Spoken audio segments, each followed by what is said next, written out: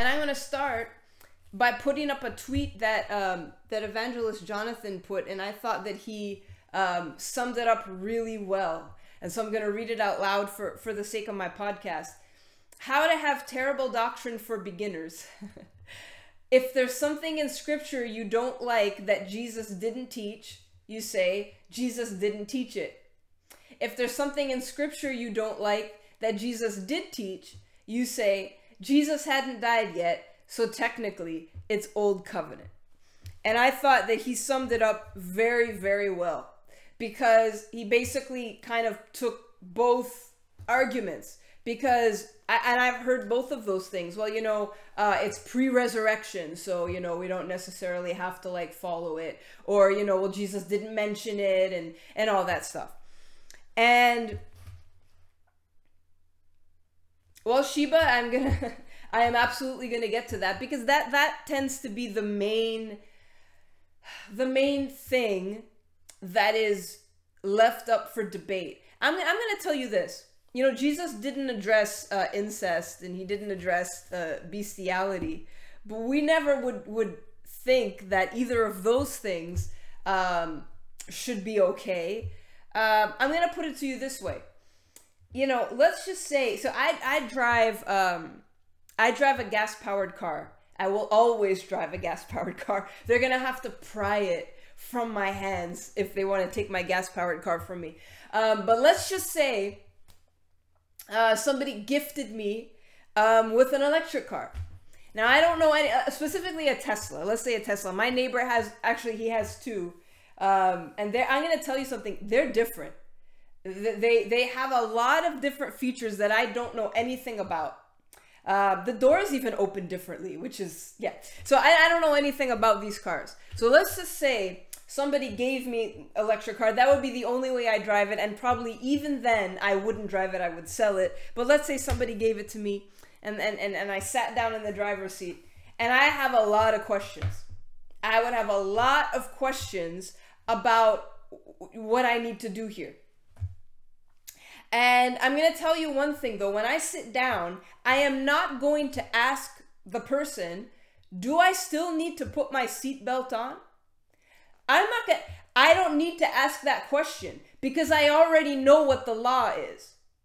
I already understand what the law is. So even though this car is different, it's electric, so I don't really, I guess you don't put gas in it, you plug it in. So it's very different. The doors open different. There's a lot of different features that I know nothing about. But there's one thing that I do know. I'm aware of what the law is. And the law hasn't changed just because I'm in a different car. The law has not changed because this is a new car or something that replaces my old car. The law is still the law. So when I sit down in that car, I put my seatbelt on because I'm aware of what the law is. Okay? And you have to understand who Jesus was speaking to in his ministry. Hey, Joe, good to see you. You're right. There is nothing better. You have to understand who Jesus was speaking to in his ministry. He was speaking to Jewish people who were very, very well aware of the law. Very well aware. They knew the law. Now, they still ask some questions, and mostly they asked questions because they were trying to trap him. They were trying to catch him in a contradiction. They were trying to prove that he didn't know what he was talking about. And so I want to go specifically to one thing that they asked about. The Pharisees, and this is in Mark chapter 10. There were certain things that they didn't need to ask about because they knew this was not in question. And you have to remember now, the Pharisees especially, they were very strong in keeping the law. They were very careful to make sure that they were always keeping the law and never going outside of that. They were well aware of the things of the law. But they did have a question about divorce, because there was, Moses talked about you could give a certificate of divorce for certain reasons. So they were asking about that because they needed some clarity. But really, they were trying to they're always trying to trap Jesus or do something to throw him off, but like he knew what they were trying to do. Mark chapter 10 verse 2. Some Pharisees came and tested him, asking, "Is it lawful for a man to divorce his wife?" "What did Moses command you?" he replied. They said, "Moses permitted a man to write a certificate of divorce and send her away." "It was because your hearts were hard that Moses wrote you this law," Jesus replied. "But at the beginning of creation, God made them male and female. For this reason," that's like hate speech now, by the way. I'm not even joking. I'm trying to like speak very carefully because I don't want this broadcast to be removed because this is not my channel. So I'm speaking very carefully, but here I'm reading the word. "At the beginning of creation, God made them male and female. For this reason, a man will leave his father and mother and be united to his wife, and the two will become one flesh. So they are no longer two, but one. Therefore, what God has joined together, let man not separate."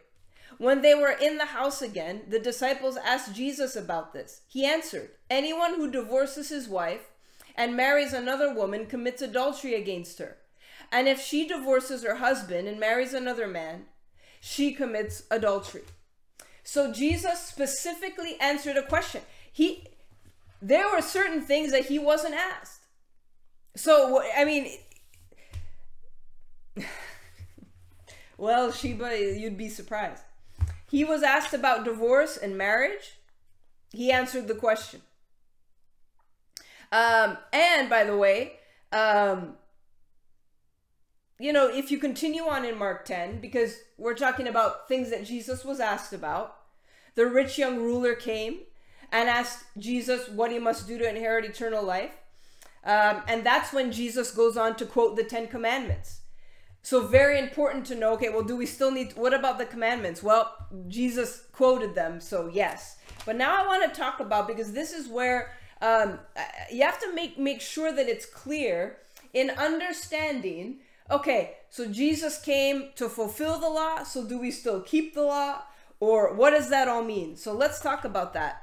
Matthew chapter 5, verse 17.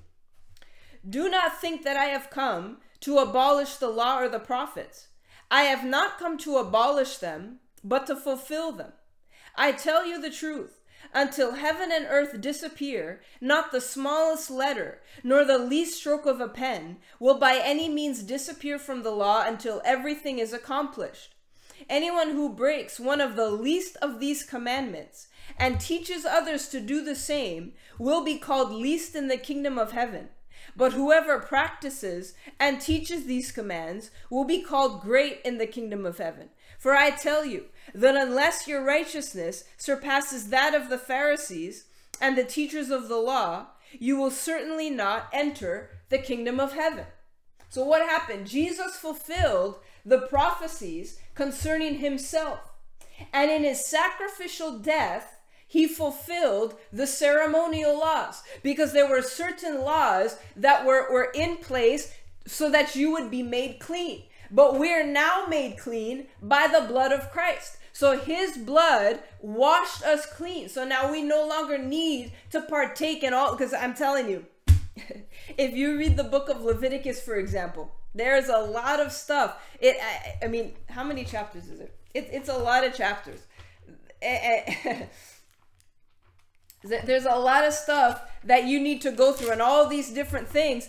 And so what Jesus did was he came, and through his sacrifice and his sacrificial death, now you no longer need to make constant sacrifices. The priests no longer need to go into the Holy of Holies on behalf of the people, because Christ came. I mean, think of what happened when he died. What happened at that moment? The veil in the temple was torn in two. So now there is no longer a separation between us and between the presence of God. Now, through the death and resurrection of Christ, we are ushered in to the presence of God. And so we no longer require all of these different cleansing rituals and sacrifices. He fulfilled those requirements. in his fulfillment of the law and the prophets, Jesus obtained our eternal salvation. In those days, they were very prevalent. Incest in particular, because you have to realize this. I actually had someone ask me this question just last week. Technically, incest happened because, Adam and Eve had kids and they had to, obviously, we understand that they needed to reproduce, and so who did they marry and who did they have kids with? But you have to realize, because we're thinking now as people who live in 2022. At the time that Adam and Eve were there, incest, there was no law or anything about incest. It didn't exist. It wasn't a thing. It became that eventually, but at that time it wasn't there. So you have to, we have to be very careful when we're reading the word to remember this was not written in 2022. This was written a long time ago, and we didn't understand what was happening at the time that those scriptures were written. So all you need to know now is that those laws are in place, right? Turn to Colossians chapter 2, because there's a lot of scripture tonight, but it's important because we need to understand these things, because it's very confusing. Correct, Lisa, we do not need to populate the earth. I find it funny because but it's like, how did you think it was going to happen? But anyways, and plus the bloodlines were very pure, obviously. So that was a factor as well. Colossians chapter 2. John, obviously, the book. And by the way, can I just say something about the book of Leviticus? Do you know that the book of Leviticus was addressed to the Levites and the priests? These were commands that were given to the leaders. There was a video that I saw. I think a lot of us must have seen it. It was in a church, and there was a drag queen in the church, and she was talking to children, and the priest or the minister was there saying a bunch of stuff, using scripture very strongly out of context. And we see that and we're outraged. I want to tell you something about that. I want to say that lady, that man, that person, they need Jesus very clearly. Do you know whose fault it is? It's the minister for allowing that to happen in his church. Our anger is often directed in the wrong way. There's a soul underneath that fake hair and makeup and shiny clothes. There's a soul who's clearly very lost and confused and needs Jesus. The problem is the minister. The minister who is saying, oh, this is a good thing. There's children here. Oh, I like your makeup. Oh, how nice. Ha ha. And they laugh. The book of Leviticus was there to let the priests and the leaders know this is what you are to do. Instruct the people. It's your responsibility. It's the responsibility of the pastors and the ministers of what happens in the church. Right? Because, exactly, Sheba. The fact that it was allowed to take place in that church, that's the problem. And our anger is often directed towards souls who need Jesus, towards souls who don't know the word. And it's like I said earlier when I started the broadcast, the Bible is available for us. The responsibility is we need to teach it. If people don't want to accept it, that's their choice. Jesus even said that some of the seed that you throw, some will take root, but others will not. Some will be swept away, others won't accept it. That's just, I wish that everybody would believe the word. I wish that everybody would hear the word and accept it. But we know that's not the case. But it's our responsibility to make sure that we're teaching the full counsel of God's word. As Jesus said himself, every jot and every tittle of this word will not pass away until everything has been accomplished. And that will happen when Christ comes back in his second coming, not the rapture, in the second coming. Colossians chapter 2, verse 13. When you were dead in your sins and in the uncircumcision of your sinful nature, God made you alive with Christ. He forgave us all our sins, having canceled the written code with its regulations that was against us and that stood opposed to us. He took it away, nailing it to the cross. Having disarmed the powers and authorities, he made a public spectacle of them, triumphing over them on the cross.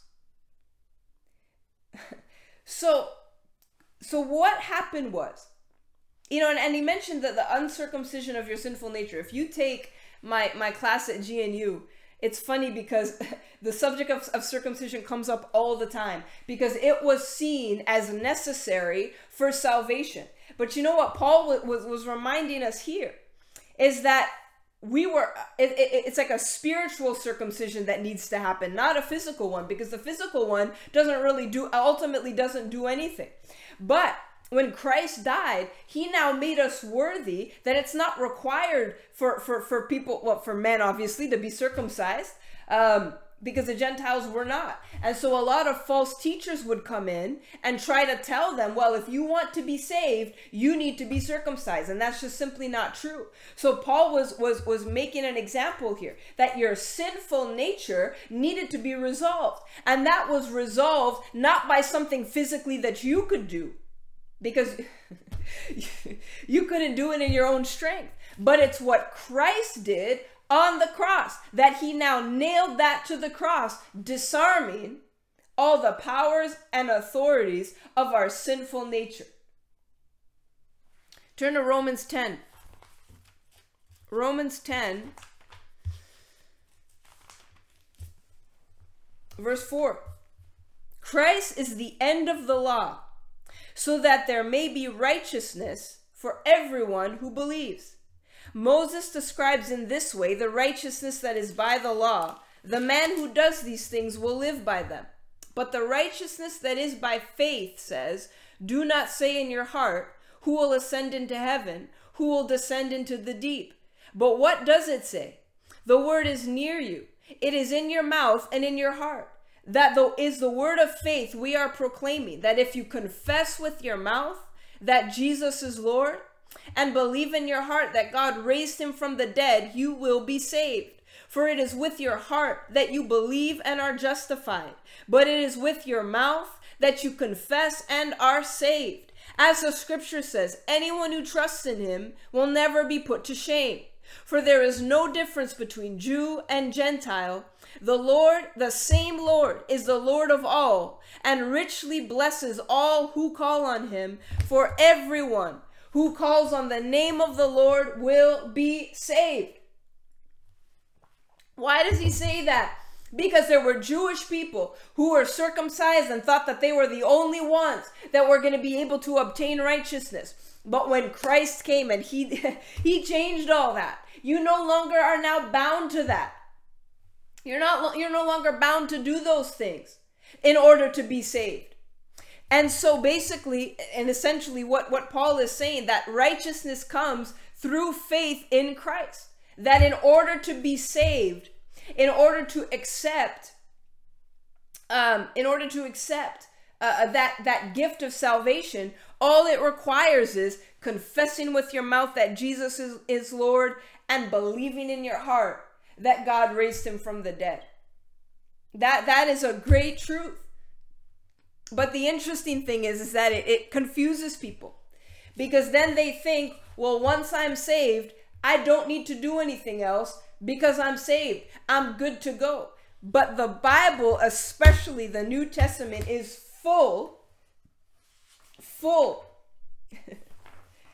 of instruction of how we're supposed to live. Paul himself, in that same book of Romans, what do you find in all the other the other chapters, that we're dead to sin, that we're no longer bound to sin, that we don't sin anymore. We're not slaves to sin, we're slaves to righteousness. We live through the Spirit. You know, let's keep reading, because there's a lot of scripture here. Galatians chapter 2. Galatians 2 verse 15. We who are Jews by birth and not Gentile sinners know that a man is not justified by observing the law, but by faith in Jesus Christ. I'm going to stop there for a second. You know Job, everybody's favorite Bible character. They like to identify with Job for some reason. But you know Job was justified by his works. He was justified by what he did by observing the law. And what happened to him? Well, the devil had entrance into Job's life because he was not justified by faith. He didn't have the power of the Spirit. He wasn't washed by the blood of Christ. He didn't have the name of Jesus to call on. He was justified by his works. But Paul is letting you know we're not justified by observing the law, because the Pharisees were the best at doing that. They observed everything in the law. They always got mad at Jesus for things that he did because they were so strict in observing the law. But what was the problem with them? They're whitewashed tombs. They're all they are an outward observing of these laws and the written code. But on the inside, there's no faith there. They did not believe in Christ. They didn't believe that he was the Messiah. They didn't accept him. They rejected him. And so it doesn't matter if they follow every single little thing in the law. It didn't matter whether they observed it every day of their life. If they were not justified through faith, then they were not saved. Let me continue reading. Know that a man is not justified by observing the law, but by faith in Christ Jesus. So we too have put our faith in Christ Jesus, that we may be justified by faith in Christ and not by observing the law. Because by observing the law, no one will be justified. If while we seek to be justified in Christ, it becomes evident that we ourselves are sinners, does that mean that Christ promotes sin? Listen to me. If you missed anything tonight, listen carefully to this. Does that mean that Christ promotes sin? Absolutely not. If I rebuild what I destroyed, I prove that I'm a lawbreaker. For through the law I died to the law, so that I might live for God. I have been crucified with Christ, that I no longer live, but Christ lives in me. The life I live in the body, I live by faith in the Son of God, who loved me and gave himself for me. I do not set aside the grace of God. For if righteousness could be gained through the law, Christ died for nothing. You need to understand this. Christ coming does not mean that we now could sin. And that's probably, I would say, the thing the liberties that a lot of people will take. Well, Christ came and fulfilled all that, so we don't need we don't need to do anything. No, Paul makes it clear. Paul makes it clear. Turn to 1 Timothy. Because now we're going to get into some things. And the reason why I'm talking about this, and I wanted to make something clear like I did, and I spoke about it briefly. People need Christ. We're not here to get mad. Christians, we get mad at everything. We get mad at a lot of things. We don't like this. We don't like that. How dare they? This is outrageous. People need Christ. We need to do everything that we can to let people know the gospel, the good news of Christ. That's what's going to solve the problems. Us getting mad isn't going to do it. You could just be mad and accomplish nothing in that anger, right? How dare they do this? How dare they do that? How dare they pass this law? The people aren't saved. They need to be saved, because you could have all the laws in place in the world, but people will still go to hell. You have to understand what we're doing here. There are souls that need to be saved. So yeah, a lot of times people are not nice. We're not nice to sinners. We were like, oh my goodness, how dare they do that? They don't know Jesus. They're lost in their sin. They need to be saved. You shouldn't be surprised if they're living in sin. They're sinners. They don't know. Turn to 1 Timothy chapter 1, verse 3. As I urged you when I went into Macedonia, stay there in Ephesus, so that you may command certain men not to teach false doctrines anymore, nor to devote themselves to myths and endless genealogies. These promote controversies rather than God's work, which is by faith. The goal of this command is love, which comes from a pure heart and a good conscience and a sincere faith. Some have wandered away from these and turned to meaningless talk. They want to be teachers of the law, but they do not know what they are talking about or what they so confidently affirm. We know that the law is good if one uses it properly. We know that the law is not made for the righteous, but for lawbreakers and rebels, the ungodly and sinful, the unholy and irreligious, for those who kill their mothers or fathers, for murderers, for adulterers and perverts, for slave traders and liars and perjurers, and for whatever else is contrary to the sound doctrine that conforms to the glorious gospel of the blessed God, which he entrusted to me. Paul, again, let's break this down. Jesus was speaking to Jewish people who were very well aware of the law. They were great at keeping the law. So, were there things that Jesus didn't address? Yeah, because he didn't have to. They already knew. It was not a point of confusion. What Jesus did emphasize when he talked about loving your neighbors, because there was no love with a lot of the Pharisees. They were very much self-serving. They didn't have they didn't have a lot of compassion. Turn to this scripture in Matthew 9. Listen to this, because I hear this a lot too. Well, Jesus, we're so judgmental all the time. Jesus sat with the marginalized. You read that all the time. Yeah, Jesus did sit with the marginalized. Turn to Matthew chapter 9. It says exactly what he did. Matthew 9, verse 10. While Jesus was having dinner at Matthew's house, many tax collectors and sinners came and ate with him and his disciples. When the Pharisees saw this, they asked the disciples, "Why does your teacher eat with tax collectors and sinners?" On hearing this, Jesus said, "It is not the healthy who need a doctor, but the sick. But go and learn what this means. I desire mercy, not sacrifice. For I have not come to call the righteous, but sinners." I find it funny. This is funny to me.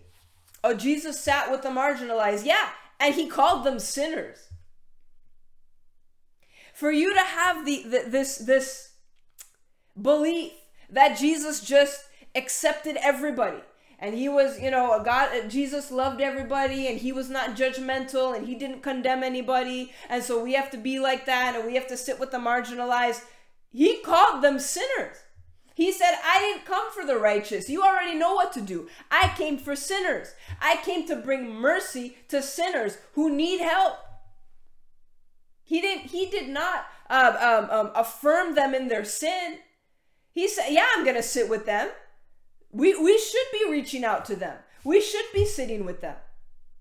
But he didn't come to condone what they were doing. He said, "Yeah, they're sinners. Yeah, I am eating with them, but they're sinners." He didn't partake in what they were doing. He didn't, I remember when I was a kid, I was like an early teenager. We were in Sunday school, and someone from the Sunday school said, in order to reach people, we have to go into the clubs and reach the people, because that's where they are, because Jesus sat with the sinners. It's people will find anything to justify the stuff they want to do. Just say you want to go clubbing. Just admit it. It'll make it a lot easier for the rest of us who have to sit and listen to you. Just tell us that you want to go clubbing. Is that the only place that people go? Can you not see them? Can you not go out for coffee with them? Do you not see them at the break room at work? Do you not see them in the school cafeteria? No, you have to go to the club when the music's too loud to hear anybody, when everybody's drunk anyways. That's when you're going to go witness. Well, we have to reach out to them. Do you see how... My dad brought up a good verse. The woman caught in adultery. Jesus wasn't condemning her, but he said to her, go and sin no more. He gave her the opportunity. No, I'm not going to condemn you like these guys are, but you can't sin anymore. You're going to be, I'm saving you, I'm rescuing you, but you can't sin anymore. You have to leave your life of sin. You know, in that list of sins that I read in 1 Timothy, let me read some of them again. Rebels, ungodly, sinful, unholy, irreligious. For those who kill their fathers and mothers, for murderers, adulterers, perverts, slave traders, liars, and perjurers. Oh, the Bible condones slavery. No, it doesn't. It was considered sinful to be a slave trader, just by the way. And so when you read that scripture, you hear a lot of, well, we misunderstood the original language. We didn't understand what it meant.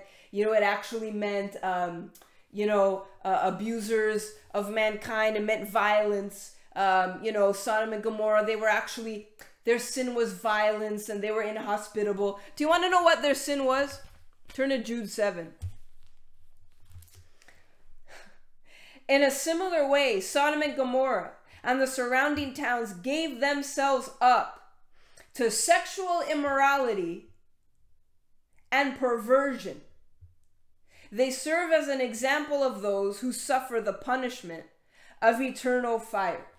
Yeah, they were inhospitable, yeah. But if inhospitality was the worst thing, then Bethlehem would have been destroyed because there was no room for Mary and Joseph. Mary had to give birth in a manger. No one was letting her in. So I guess they weren't being very... The woman was about to give birth. You'd think they'd be a little bit more hospitable. So Bethlehem really should be burned to the ground. You know, they did a lot of things wrong. But the Greek words are clear. Sexual perversions, living contrary to nature. Turn to 1 Corinthians. Because the same word that was in 1 Timothy is used in 1 Corinthians chapter 6, verse 9. Do you not know that the wicked will not inherit the kingdom of God? Do not be deceived. Neither the sexually immoral, nor idolaters, nor adulterers, nor male prostitutes, nor homosexual offenders, nor thieves, nor the greedy, nor drunkards, nor slanderers, nor swindlers will inherit the kingdom of God. And that is what some of you were, but you were washed when you were sanctified. You were justified in the name of the Lord Jesus Christ and by the Spirit of our God. It's the same Greek word, the word for pervert, that was found in 1 Timothy. One guilty of unnatural offenses, sodomy, sexual perversion. No, people don't like that. They don't like it. They hate that kind of stuff. Oh, you can't talk about that. You know, I just this week, you know, there's this Christian singer. That's right, Sheba. So, and this is 1 Corinthians. This is Paul speaking. Why did he have to address this stuff to the Corinthians? Because they were Gentiles. So all of these things were considered normal for them. So yes, he had to address it. Jesus didn't, because the Jewish people were very aware of the law. The Gentiles were not. They didn't understand that these things were considered sinful in the eyes of God. You know, there's a well-known Christian singer. She said just last week, I'm not going to say who it is. I think she's Christian. I don't know. And she said, you know, Jesus loves everybody, and, you know, we need to be known for our love. And she said, it doesn't matter how we behave. We're all loved. It doesn't matter how we behave. That's interesting because what I just read you in 1 Corinthians indicates that it very much matters how we behave. And we have found ourselves in a place in the body of Christ, in a lot of Christianity, in which behavior doesn't matter anymore. But I'm going to tell you this: behavior modification, that's not what Jesus came to do. You have to realize what Jesus came to do. He came to wipe away the sins of the world, to say that now you don't have to do check all these boxes off. Okay, and now you can be saved. All you have to do is have faith in me. And then what happens?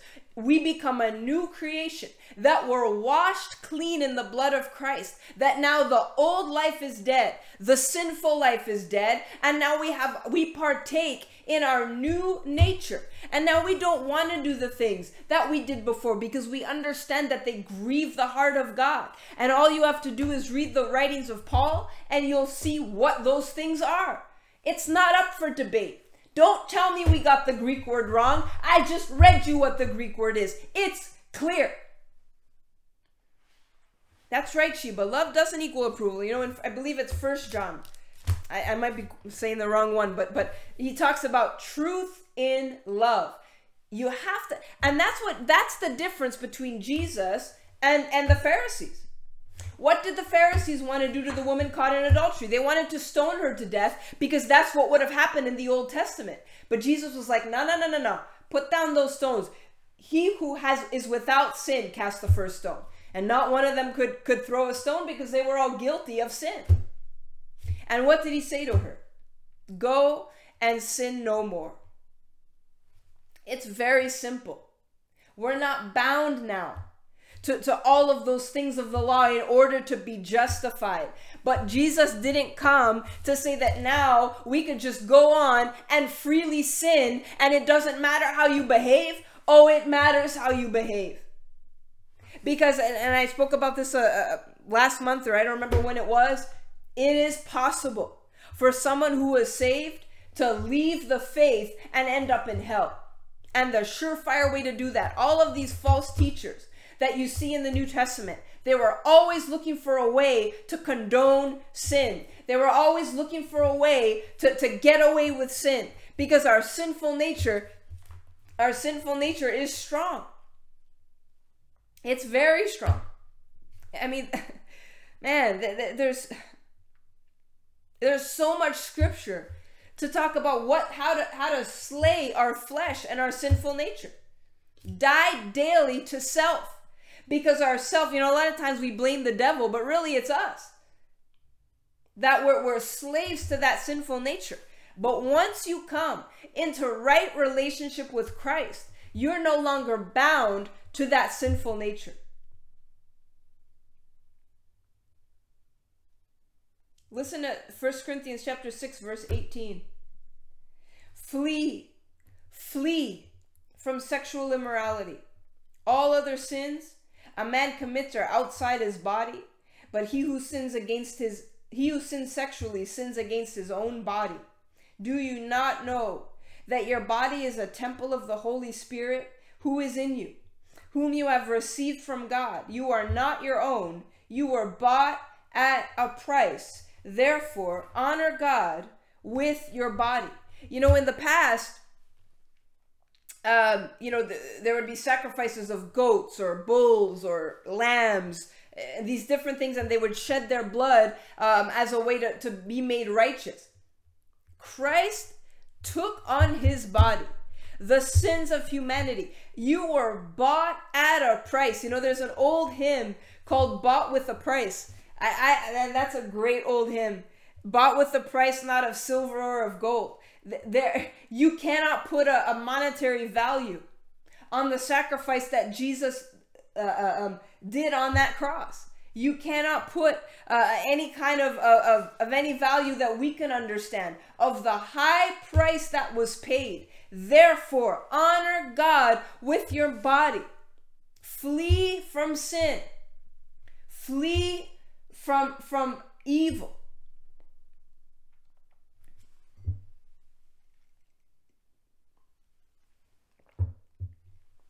flee. Flee.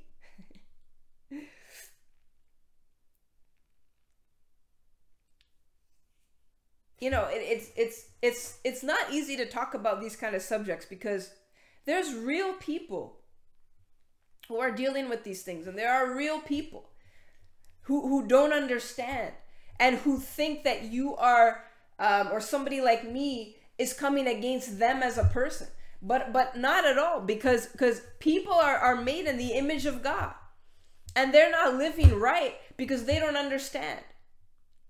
And so we need to make sure that we're people who realize that when you're dealing with people who are unbelievers, Jesus was very kind to sinners, and he was very harsh with religious people, because religious people should have known better. They should have known what they're supposed to do, but they were stubborn and they were hypocritical. Jesus was very kind to sinners, but he never condoned their sin, and he never affirmed their sin. So you have people like that Christian artist that I'm talking about, again, if she's even Christian, and saying, well, it doesn't matter. It matters. That's a surefire way to go to hell. That is an example of false teaching. Everybody thinks that you talk about money, you're a false teacher. That's a false teaching. If you tell people that it doesn't matter how you live, and it doesn't matter how you behave, God loves you as long as we love.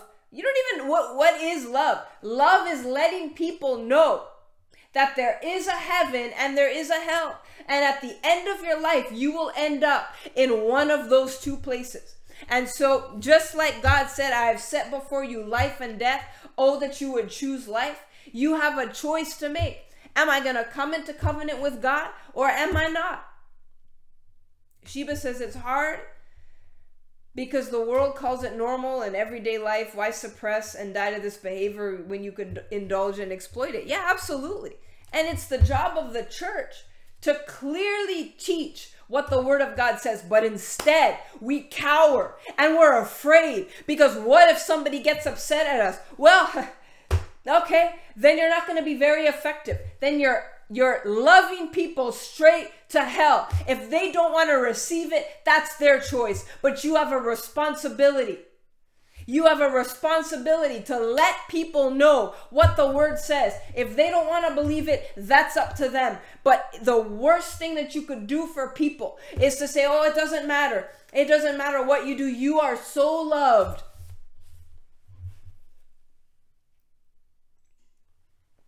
You are so loved.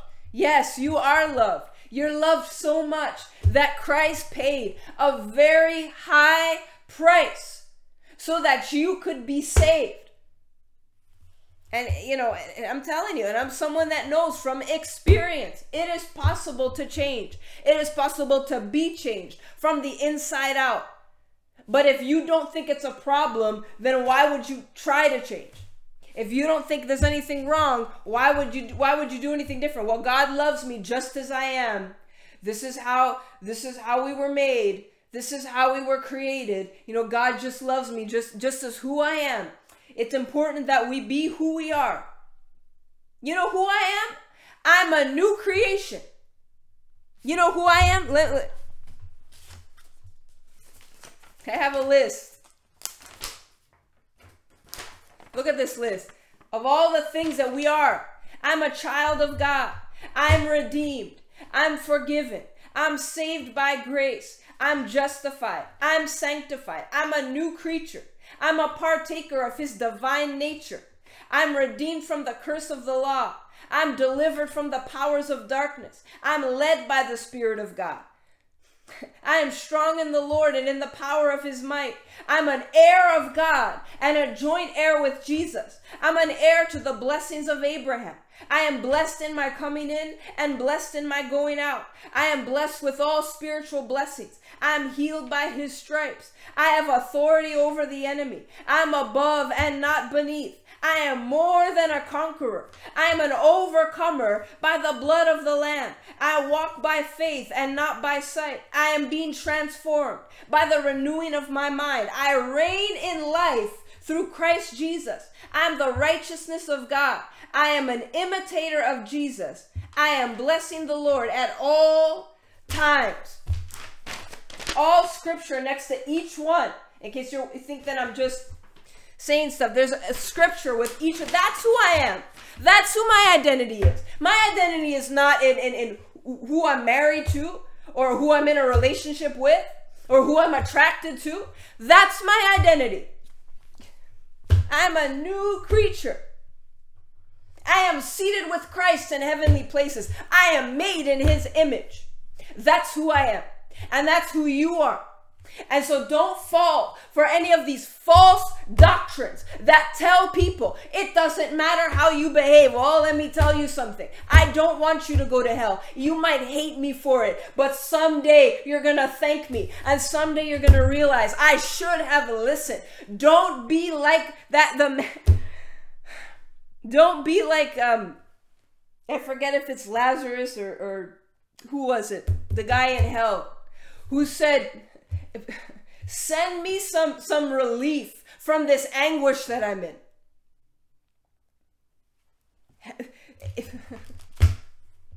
There's not going to be any relief from the anguish of hell.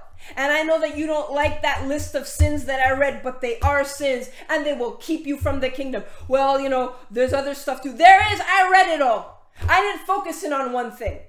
I didn't focus in on the one thing that everybody talks about. I focused on all of it. I read it. I'm not trying to target just one group of people. All have fallen short. Listen to me. All have fallen short. All have sinned and fall short of the glory of God. All. I did. You did. If you're watching me right now or listening later, I'm going to give you an opportunity tonight. Make things right with God. It doesn't matter what you did in the past. The past is done. The past doesn't matter anymore. When you come to Christ, you're a new creature. The things of the past are no longer relevant. I did this, I'm not worthy. No, we weren't worthy. We were lost and dead in sin, but we were made righteous through faith in Christ. That's the whole point of what I'm talking about tonight. People try to be made righteous by keeping the law. It didn't work because they kept falling short and they weren't worthy and they weren't deserving. But Christ paid a high price so that you could be saved. Pray this prayer out loud, like I read earlier, that you have to confess with your mouth that Jesus is Lord and believe in your heart that God raised him from the dead. Pray this out loud. Say, Father, I believe that Jesus is my Lord. I believe that you raised him from the dead. Now I confess of all my sin and wrongdoing. I pray that you forgive me of all my trespasses. Thank you, Jesus, for dying for me. Thank you, Lord, that I am now saved. In the name of Jesus, amen.